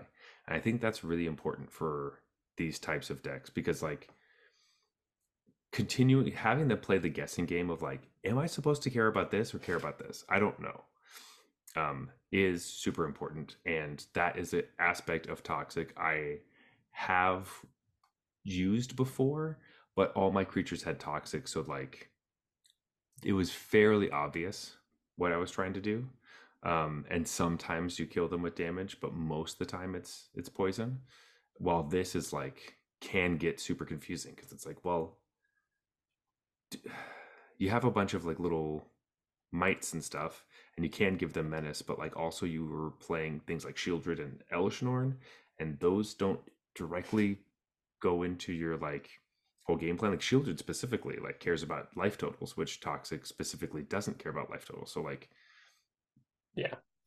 like that gets confusing. Like, am I supposed to kill the Shieldred or do I not kill the Shieldred because you're trying to poison me out? Like, It's so I don't funny know. that you brought that up because literally the other day I had an opponent like tank for a while and I had a Shieldred and a Mite in play, Hmm. but they were at like 8 poison and they go for the throated or not go for the throat. They was it oh,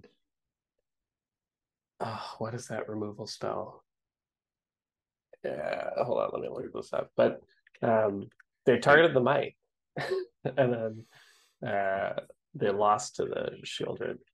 Like yeah, it was which, like you were going to lose to the Mite faster. So hmm. I mean, I don't necessarily blame you, but it has a bit of that rogues feel, Hmm. um, where it's like I you get rewarded for understanding if the game is about poison or life faster than your opponent Hmm. does. Yeah, And it's generally like poison's your plan A, but you have a very viable kill plan. them through life totals plan Hmm. B.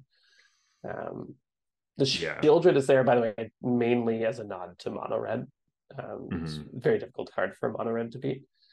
And But there's so only a that's single part of the copy. like, yeah, that's part of the like, you have a bunch of one ofs and you can tailor them to what you happen to be running Hmm. into a lot. Um, so the Shieldred doesn't necessarily synergize with the deck that much, but it's a Phyrexian and it's a strong card and it's really good in the meta right now, I think. So Yeah, I also don't think it doesn't inherently synergize with the deck because having Shieldred and Gix out is super awesome because you're drawing a bunch of cards. This is something that Esper Legends does as well with Gix and Shieldred, is that when you're drawing the cards off of Gix, you're like paying life but also gaining life from the card draw. So you essentially gain one life per card instead of two. yeah, um, which makes because sometimes you get in a situation where you need to draw a bunch of cards, but you're gonna die, and so having a shield out or something mitigates that, um, which is yeah. obviously super helpful. At the same time, though, like I could see people cutting shoot. Like that would be one of the cards you could swap out if you had a pet card that you prefer or think that Yes. is really good in the meta. Childred is not an untouchable card. Like in a lot of decks we've seen in the past in Standard, it was untouchable. You have to play Shieldred. In this deck, I don't think it is. It is good. It's a good Phyrexian. It's expensive though. Like the deck doesn't necessarily always have 4 mana lying around. Yeah, for sure. And it's definitely a card that I cut for another card to test out and play with a little bit. So I want to hear your take on this. There's another 4 mana Phyrexian creature we did not discuss last time that I think we should. I want to hear your take on this card, which is the Archfiend of the Dross. So it's the same mana cost as Shieldred. It's a 6/6 flyer. And also it punishes your opponent for losing creatures. It makes them pay 2 life for each creature that dies. Also, you have like 4 turns or you lose the game. But side note, it comes in with oil counters. You lose oil counters at the beginning of your upkeep. If they are able to chump it every turn and not die, or they gain a bunch of life somehow, you could be in a situation where you lose the game.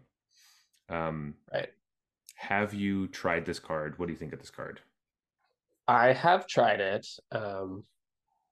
I think generally my opinion is the card just isn't quite good enough. Like,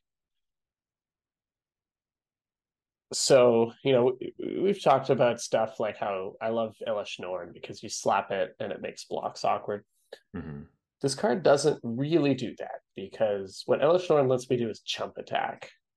What this card makes trading awkward. And it's not the same thing. Like Elesh Norn lets me convert mites into 2 damage each, which it puts them in a damned if you do, damned if you don't scenario. This card just lets them block the mites. And I'm like, okay, well. So in general in this deck, it doesn't do anything the turn it's played. And so I run into the whole, I just paid 4 mana for something, you have go for the throat. My card did nothing and you're up 2 mana. With Elesh Norn, like generally I just play it when they're tapped out and I attack with a bunch of stuff normally I wouldn't get to attack with, and their blocks are super awkward. So like Elesh Norn's the closest thing to that in the deck of just big spell that doesn't. Sorry, I'm comparing it to Elesh Norn because that's the slot it's kind of vying for. You mentioned Shieldred as well, but we're talking 4 mana creatures that are weak to removal in the sense that if they die, they usually trade down in mana. The other thing is Elesh Norn generally wins the game faster. It just is like, I play Elesh Norn, you have like 2 turns because next turn I'm going to just make an entire army. And you've functionally lost the game, so you have to kill it now. Whereas this card is like, you have 3 turns sort of to kill it. And in my particular build, we're a little more on poison. And so sometimes your opponent has a pretty high life total, but 5 poison counters or whatever. And they're not that worried about a 6/6 flyer. Like, especially, like against domain control and stuff. Like any deck that just happens to gain some life. You're often sitting there, it's like, well, you're at 20. This card is going to kill me faster than it's going to kill you. So I think there are versions of this deck where you're more interested in this card. I think if I was more heavy on a sacrifice theme, and I felt confident that if I was coming up to the deadline, I could just sack this and not lose the game, I'd be more interested in that. Like if I was playing Village Rites. But or corrupted, whatever. Oh yeah, I actually literally forgot that it was not called Village Rite. Corrupted Conviction. Yeah, Corrupted Conviction. Yeah. Yeah, if you're playing that, I'm so much more interested because I have an exit strategy. As it stands in this deck, I did try it. I'm just not convinced that the payoff is worth the cost. Right. That makes sense. I think something like Elesh Norn is just so much more powerful. And Shieldred's just better against it does a similar thing if you're interested in like a big blocker. Hmm. Like Shieldred kind of does that. So I haven't run into the situation where I'm interested in a big flying blocker. The only deck I would care about that is, I guess, Esper Legends. Hmm. But Esper Legends just has so many ways to just kill this, or at least That's bounce true. it, or like I don't know. I just feel like if I play this against Esper Legends, it just eats a go for the throat, and then they can continue on with their day, or even an Otawara and I have to recast it next turn. Like it feels like they're spending 1 or 2 mana, or they have Hmm. a Skrelv and I just can't block with it. Like it just feels like there's so many ways for them to not care about this, Hmm. that I'm not sure. I'm not sure what deck I want this against, I guess. Gotcha. That that makes sense. I definitely get that. I had put it in the deck and had enjoyed it for the most part when I was playing it. This was also in the older version where we weren't It's doing definitely the not toxic thing. bad, right? I Like agree. it's not a bad card. And if that happens to be your pet card for this deck, I think For definitely sure. try it out. That's the Um, strength of this deck, right? Like mhm. there are open slots. So if you think uh, Elishnorn's not as good as I think it is, and you think that card is better than I think it is, then swap, and go for Swippity it. swap, do it up. Um, but I am totally on this like this toxic train. Um, because like seeing that you added more Charge of the Mites, which there's 4 copies of now, which I originally was kind of low on, but have come around and I'm very high on now. Oh yeah. Four. I was like, okay, how do we get the fourth charge of the Mites in here? Like Mm. that was like priority number one after I won so many games with Charge of the Mites, especially with a ton. Like there's a lot of uh, control out there now. Like they're Hmm. relying on Sunfall to beat you, and it's like Sunfall me, but just so you know, I'm gonna have 2 toxic attackers Next turn, immediately. Like, yeah. yeah, I'm not just gonna play stuff into your Sunfall. It's pretty obvious you're gonna like you Hmm. either Sunfall me or you lose. So Yeah. hold up Charge of the Mites, and Murex is another thing that really shines in that kind of situation. Hmm. Um, Yeah, so the Celestia version can kind of holds its own on Charge of the Mites and Mirex against specifically that matchup where they're planning to control the board and wipe everything. Um, but your deck does have the addition of all the Grafted Butchers to give you an extra little edge against that. yeah, Um, Plus any other situations if Elas Core helps you kill them, that's helpful. I'm just thinking of all the situations where this version is better in those matchups against the Celestia one, and that's the biggest thing. Like you've said before, if you're just going straight toxic and get them to 7 and you get your board wiped, you're just hoping your Skrelv's Hive survives so that maybe you can build a big enough board. In this situation, you have a much more realistic way of even if that's the situation, you're in the same place where like you just have a Skrelv's Hive and nothing else, and you're top decking. Top decking a Grafted Butcher is so much better than any other card you could top deck in Celestia to get the game yeah. over with. Um, Like I often compare it to the Celestia Lord, quote mhm. unquote, which like gives your creatures +1/+1 when they attack. When they attack the Slaughter, yeah, And like, how much better Slaughter is the Singer, Butcher than this thing? so Like, much better. I for a uh, long time wasn't playing Slaughter Singer just because I didn't like it because like it just didn't it's a do, weird card, right? Because you're trying to toxic them out, and then it buffs their power. which is just a way to like basically the idea behind it is that like it helps your mites trade for stuff, Right. um, which grafted or the yeah grafted butcher does, It while does that also giving anyways. it menace. Um, Yeah. so I think And that's then just comes back from the graveyard. It just feels yeah. like it's several levels better. It just Um, grafted butcher loves mites more than slaughter singer does.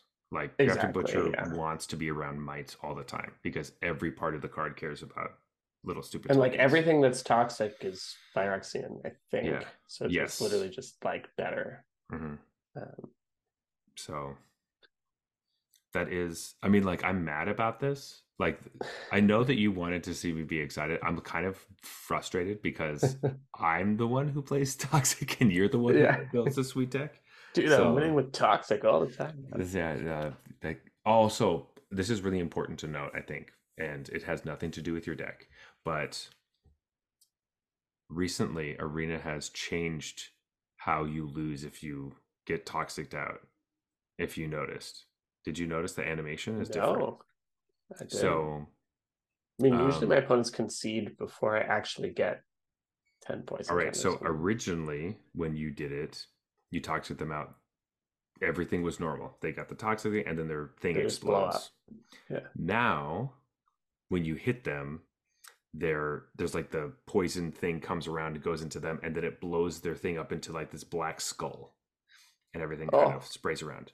So I just wanted to point that out because it was fairly obvious over a couple updates that like there, and people have been talking about this for a long time, that like card animations in Arena haven't been up to snuff. Like they just kind of stopped. Like the yeah. last one I remember is like Coma, and then nothing after that. Um, That's true, actually. yeah. Yeah.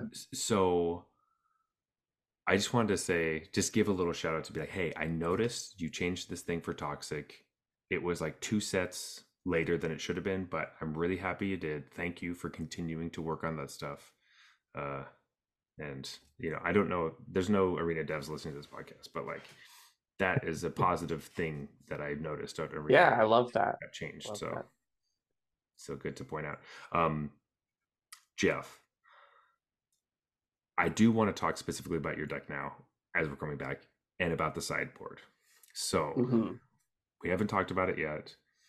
I know Invasion of Gobakon's in there because that's a great card. We all love that. You got your classic cut downs, your duress, your destroy evils. We all know those things. However, Yeah. there is a card in your sideboard that I have a memory of you shit talking a couple weeks Yeah. ago, and I Yeah. know, I think I know why you're playing it, but I want you to explain it. So, you had told us 2 weeks ago, I think, or maybe it was three before that, but like that Phyrexian Censor is not a standard card. This isn't a card you should play in Yeah. standard. People are trying; it's not good. You shouldn't play it. What changed your mind? I was even thinking like of going to three on this in the sideboard, Oh but yeah. this card is for mono red. Mm-hmm. It is very, very good against mono red. Like basically, the best they can do is lightning strike this and then play whatever they wanted to play, which a lot of times like a swift spear, and they would have really preferred to do that in the other order. So like at the very least, it kind of makes them makes things a little awkward for them. But generally, like this comes down. I think lightning strike's their only spell that can take it Mm-hmm. out. They have a lot of 2 damage stuff, but they have a hard time killing a 3/3 with just one spell because they can't cast two. Remember, they can't Mm-hmm. double shock this. Um, and then all of their creatures have haste, and this thwarts that as well.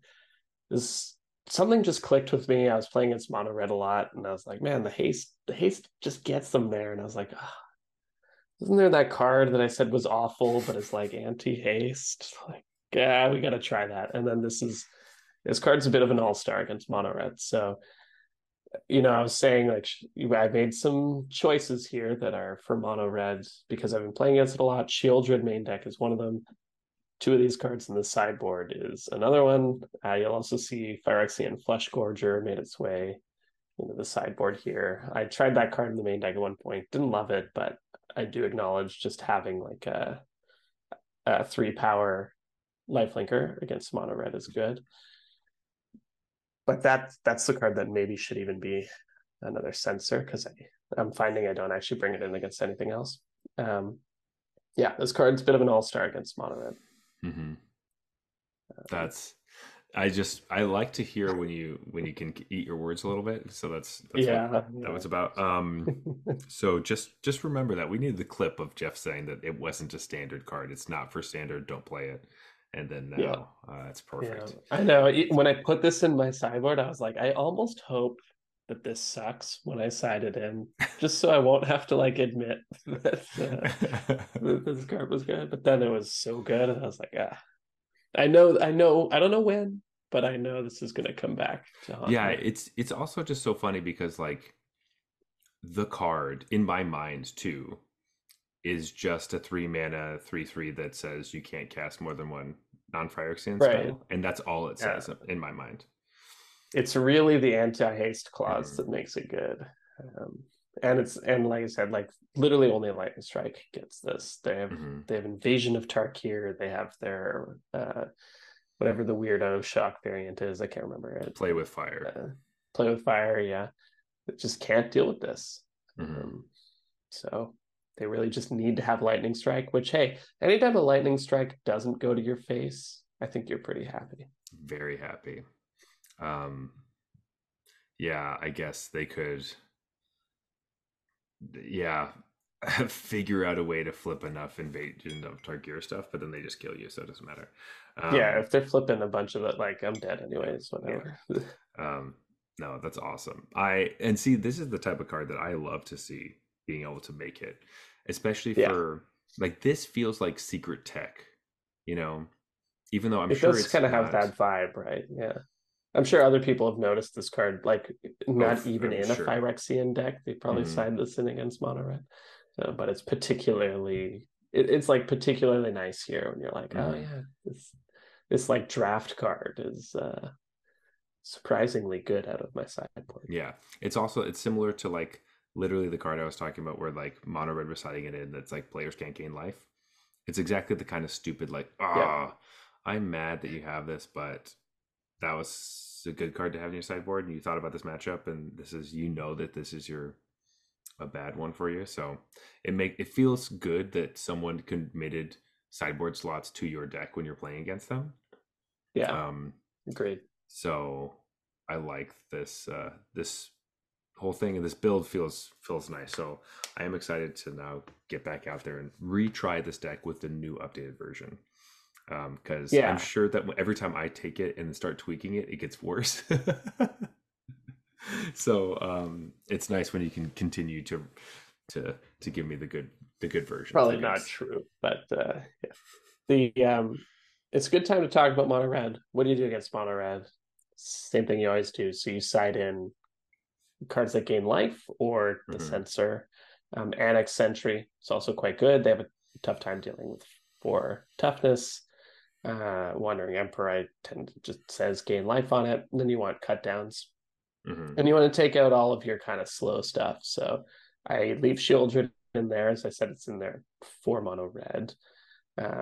But you don't really want, like, it's kind of interesting. You don't really want Skrelv's Hive, especially Hmm. on the draw, even though Skrelv's Hive has the word lifelink on it.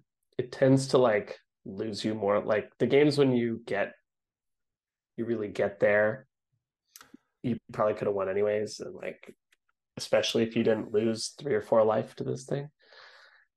And then sometimes you'll just draw like 2 Skrelv's Hives and you're on the draw against mono red. And you're like, well, Hmm. I can't win. So this is my question: do you take all of them out, or do you leave one? On the draw, absolutely all of them are coming out. On the Hmm. play, I've been sort of waffling. I think I just like taking them out. Like I think mono red's a pretty good matchup. Hmm. You don't need to leave liabilities in your deck that give them a way to win. As Because you're pretty fast and hmm. have a lot of incidental life gain stuff. Like Hmm. I don't think you need this. Similarly, like take out Gix. Just take out stuff that says you lose life. Hmm. Don't help them. Um, you're not fighting like the card advantage battle here, where Skrelv's Hive's going to make you multiple creatures, or Gix Hmm. is going to draw you multiple cards. You don't need that. Like, so take that stuff out and just replace it with some of these cards that are absolute all stars against mono red. Hmm. You can even take out Skrelv too. Like, you don't need Skrelv. Uh, Hmm.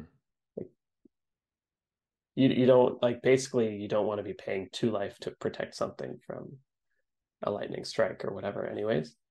So you have a lot of like bad cards, and that's why there's so many cards in the sideboard to come in. But Hmm. I think this is really strong. With this version, it's a really strong matchup because we're almost as fast as them, but we're also sort of proactively thwarting their game plan with life gain. Yeah, interesting. Because like when I've played Toxic, uh, in the Celestia version, I would always keep at least one Skrelv's Hive in. But that's because I didn't have other incidental ways to gain life. And Yeah. being able to have them like attack all into me and be able to survive for another turn and slam a Skrelv's Hive when they're already corrupted to gain a bunch of life. I've had so many people scoop as I play that card. Um, it's just Yeah. been really good, but knowing that you have to take a bunch of them out because multiples are horrible. Yeah. You One only want lifelink. and I could see leaving one in here. Um, but I'm not sure we need to. I think we Hmm. can just beat them Yeah. without that sort of we're hoping for the big swing, uh, especially with the Fire Exceedance sensor. Hmm. Um, I but wonder yeah, if just like regular or the Celestia Toxic should just play Fire Extinct Sensor too. Um, I think that's probably against Mono yeah. Red. Yeah. I think that's just a good idea. But not that I am going to go back to playing Razorverge Thicket. No, no, no. This hasn't made me excited to try that. No, no, no, no. I'm definitely wanting to play this deck. Um, yeah, Yeah. this looks great. I love it, and I love that Archangel Elspeth's still in here, especially. It's been so good for me, man. Like I Well, keep wanting to cut it, but it's just so good no, for me. the fact that you added like Jawbone Duelist makes Elspeth so much Yeah. better because being able to come down and give it like 2+1 encounters and flying is huge on a Jawbone Duelist. Are you kidding? So good. I actually haven't had that happen yet, but I'm like But waiting for it. Like it's that gonna be it's gonna someday be that's so gonna good. happen. It's gonna be so good. I'm gonna go like Jawbone Duelist and then Gix. And they're gonna play a Mm, blocker, so I don't feel comfortable attacking. And then I'm like, sucker. uh, Um, that'll be it'll so be a good annoying. day. Like just obliterate them, draw 2 cards. Like that's so good. I love it. Yeah, And you can still block uh, with the Gix. That's so good. It that's sounds great. like so much fun. Don't worry that it's like black, black into white, white. Don't worry about that part. Whatever. We have Mirex, right? That solves all problems. No, Uh, it doesn't. That makes it harder most of the time. no, what it means is like you just have to like decide which where what am I flopping? Sorry, I'm gonna draw Mirrex on the turn that I need rainbow mana. It's gonna Yeah, be perfect. exactly. Uh, yeah. So the other matchup I definitely want to talk about is like multicolor control. It's kind of control in Okay. general, but definitely the domain deck. Um, this matchup, like I said, you don't want to see the Archangel matchup or version, but that's the Hmm. most common version. It's the good one. So yeah, I guess that's the version. So Hmm. it kind of sucks for us. So we're getting that like incidental hate from Mono Red. Um, but you want to get under them. No surprises here. You're trying to poison them out as quickly as possible, basically. Hmm. Um, you're not that afraid of Call of the Herd or whatever, Hmm. because generally what happens in those games is you have a bunch of mites, they have a bunch of 3/3s, and then you draw a butcher, and every mite has to be blocked by 2/3s, and they have 5 of them, and like they just can't, they get poisoned out. So you actually don't really care that much about that.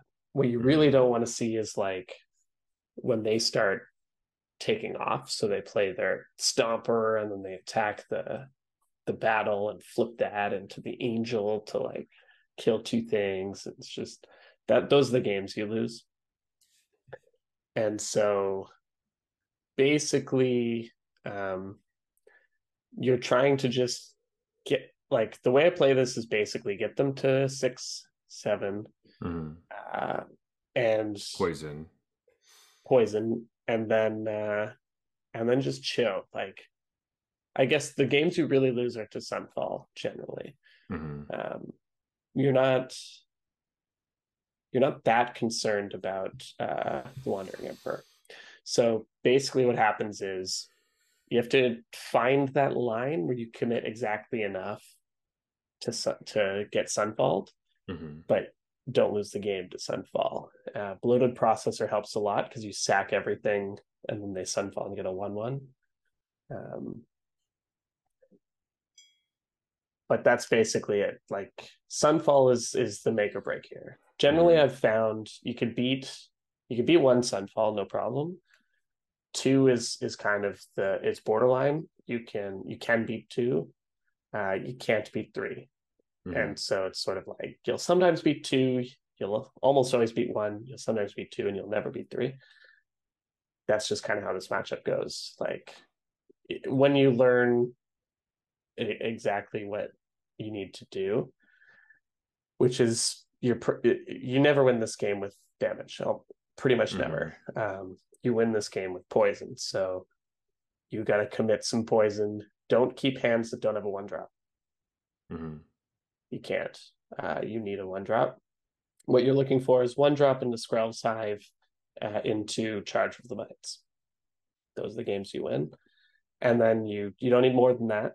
That's it. Like you don't commit more because that's how you lose to Sunfall, right? So it's all just about that balance of um, I'm going to poison you out. Everything I do is with that goal in mind. We throw away the dex versatility and trying to kill you, have multiple options to kill you. No, we kill you with poison. We are trying to kill you by we're trying to basically have you essentially dead by turn 5, force the Sunfall, and then Charge of the Mites, Murex, kind of like Hmm. limp over the finish line that way. Um, that being said, post board, we get a lot better. Duress comes in, Invasion of Gobakon comes in, so we get to look at your hand. We get to strip the Sunfall, so we can go all in a little more. And the only card, I'm pretty sure, the only card in their deck that can beat Elesh Norn, Mother of Machines, is Sunfall. If you drop Elesh Norn, Mother of Machines, nothing in their deck does anything except like they have to get rid of it with Sunfall because their removal spell is all ETB triggers. All of their creatures are good because of the ETB triggers. Hmm. Like Yeah. literally everything is ETB. So Mother of Machines is in the sideboard for this matchup. It's a little expensive, and I've considered playing more, but I have lost games where I have 4 lands and Mother of Machines, and I'm just sitting there and they're just like popping off, and I'm like, oh my god, your cards would do nothing if I just played this. Um, but post board, if you have a Mother of Machines, your goal is now to make them cast Sunfall and then untap and slap that down, and all of their cards do nothing. Um, I've had so many people cast what's the like multicolored enchantment removal, Oh, Leyline Leyline. binding. So many people slap that down, and then Elish Norn goes poof, poof, poof, and like cancels what it does, and then they can see like that. Hmm. That's a really common play pattern. Um, Saying it like literally everything in their deck is an ETB trigger, and so if you get this on the battlefield and you're confident that they can't remove it with a Sunfall, you're just gonna win because none of their cards do anything. It's really funny. So that's what that's there. That's why that's there. And so that's kind of the game plan on the play. All in poison and don't lose to one Sunfall. Try not to lose to two, and that's kind of where you're at. Um, but sometimes you just have this game plan of like duress you, Elish Norn. I guess I win because you can't beat this card. Um, so those games happen too. But I would That's. say generally we're like mildly favored because Mhm. they're a bit slow. I love that. That's great. Yeah, and I've also seen Elesh Norn is in a lot of sideboards for that exact situation Yeah, in a lot of other decks that play white. Um, and that's a just a great way of physically explaining it. yeah. That like yeah, they can't do anything. Um, Some of the decks, like I've seen 5 color domain decks that play this because it's so good when it doubles all their things. mhm, And I think someone played this against me and it doubled everything they did. And I was like, wait a minute. That also means this card is incredible against them mhm. because it nullifies everything they do. And that's what made me put this in my Clicked it. sideboard. It like just clicked. Yeah. Uh, I was like, that's I get why this card is in your deck, and I also understand why it should be in my deck. mm, And nice. also I happen to have one copy of this in my collection. I was Hey, like, well oh there good, you I go. get to test this for free, like Yeah. I think once also all you really need to, like you were saying. Yeah. Like you don't really want to be in a situation where you can't cast it. So Yeah, it's a 24 land deck, so like mhm. 5 mana is asking a lot. Yeah, absolutely. Jeff, I am going pretty low on my beer. Um, Same. so let's move into last call, but I do want to make sure everyone knows like we're gonna keep tabs on this deck, and we're probably gonna like talk about it again at another point. So if you like that, awesome. If you don't like that, Yeah. sorry. I mean, like, Next time I talk about it, I'll be like, I have the solution. It's to make this a sacrifice deck. and then it goes in the circle of like it's Yeah, just sacrifice, every it's aggro time. with damage, it's aggro with toxic, it's Yeah. sacrifice. Um, But that and is what I that's was talking about, how you can legitimately build this deck in all three ways. You could make mhm. this a sacrifice deck, you can make it aggro with damage, or you can make it aggro with toxic. And I think the aggro with toxic version is not only the best, but the coolest. Mhm. So Oh, I that's why definitely we've agree with landed that here. as well. So I'm super stoked to take this out for a spin. But let's go to last call. Let's talk about these beers and get this episode wrapped up. So as we go into last call, as always, we rate our beers on a scale from bronze to mythic, just like the tiers in Arena. This has nothing to do with whatever tier you are in currently. You may be in bronze, you may be on your way to mythic, just like Jeff. But it's just a fun Any way to day. rate beers. So don't feel bad when we say that bronze beers are trash. They are horrible. We hate them, and we've never rated a beer on the show bronze yet. So there you go. Yeah. Silver beers are, we don't hate them. They're just not interesting. There's nothing going on. Macro brews will find themselves in this category. Yeah, gold beers are fine, but you really won't think about them ever again. Yeah, and platinum, these beers are good. They're solid, and you'll drink them again. Yeah, diamond beers are exceptional. You really like these. You talked about them often, and you have them in your fridge all the time. Yeah. Mythic, these are the best of the best. You recommend these to anyone who will listen. These are your favorite beers. Yeah, just the greatest ones. All right, Jeff. I think I have my pick for the evening. It's kind of hard. Oh, they're falling over. Sorry. Um, but I don't know. I I guess I have my pick as well, I guess. I guess I have my pick. Yeah. All right, here we go. 3, 2, 1. I went Oh, with the oaked interesting. pilsner. I Yeah. went with the cream ale. I was very close. Yeah, Honestly, it was kind of a somewhat arbitrary decision at the end. it's a little bit of a toss up. Yeah, I don't think it super matters because they both felt quite similar. Let's talk about the cream ale first, just because we had it first. Sure. Um, I thought it was like it has a nice sweetness to it. Mhm. It all the memories of drinking a cream ale before came rushing back. I think in general, just like the what it is, I do like it. But it has like characteristics that are very similar to like ambers and browns, where it's kind of like malty and sweet. Um, but that also kind of makes me just want an amber or a brown. And this one's a little bit lighter, but not exactly what I want. This version seems good, but I'm never going to tell anyone to get this. I'm almost going to tell people they shouldn't drink cream ales, but as I'm saying that, I like this one. Yeah. So I'll probably be like, try one, maybe, but like it could easily not be for you. Yeah.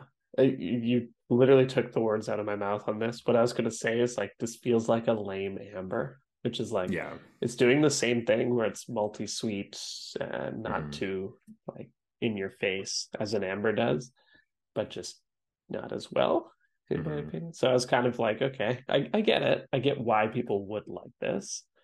But for me, I would almost always just drink like a regular amber over this. For sure. Yeah.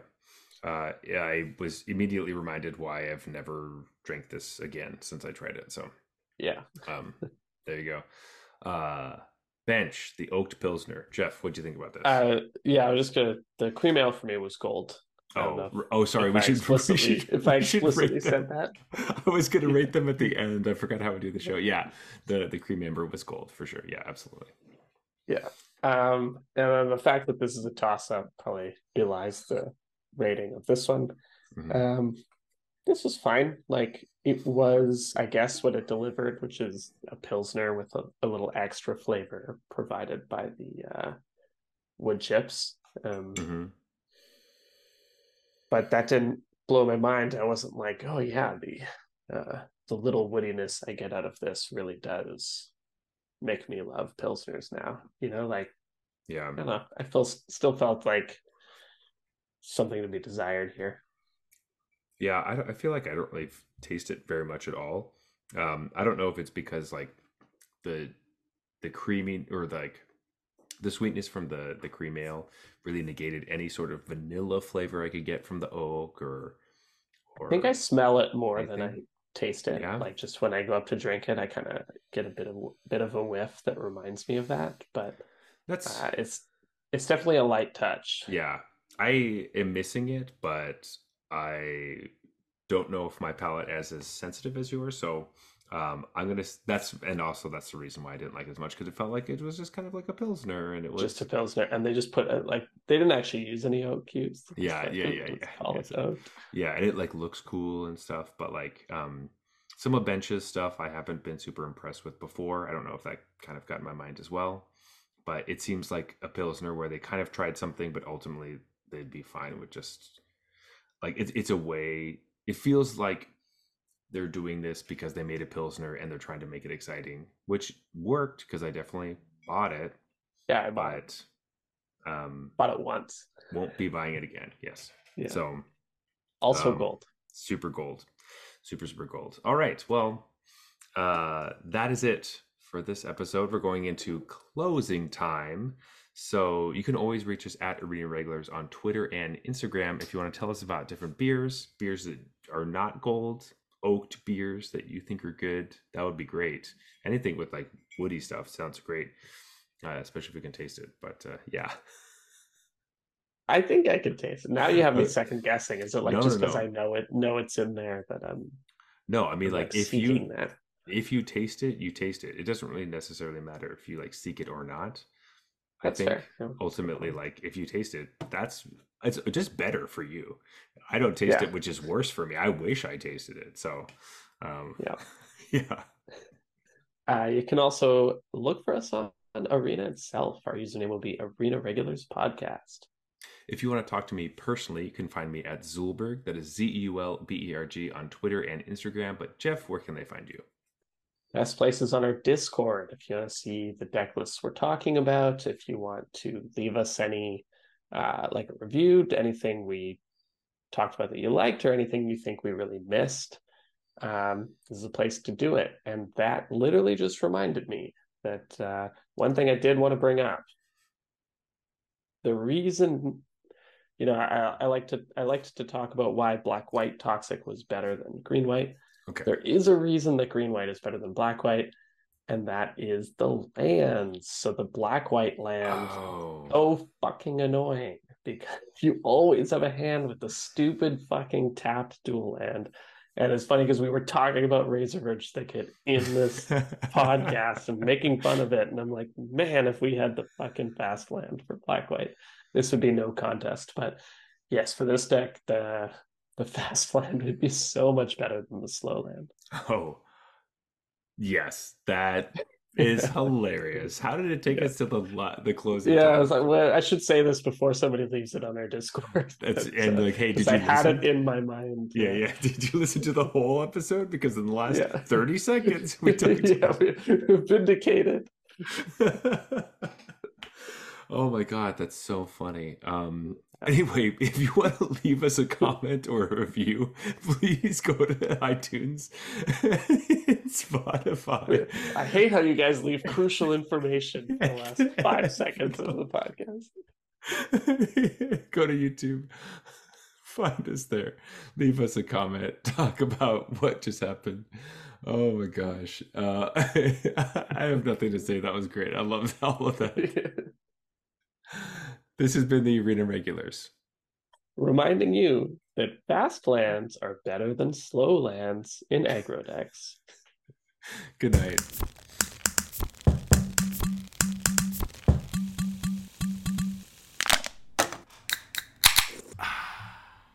That's fine.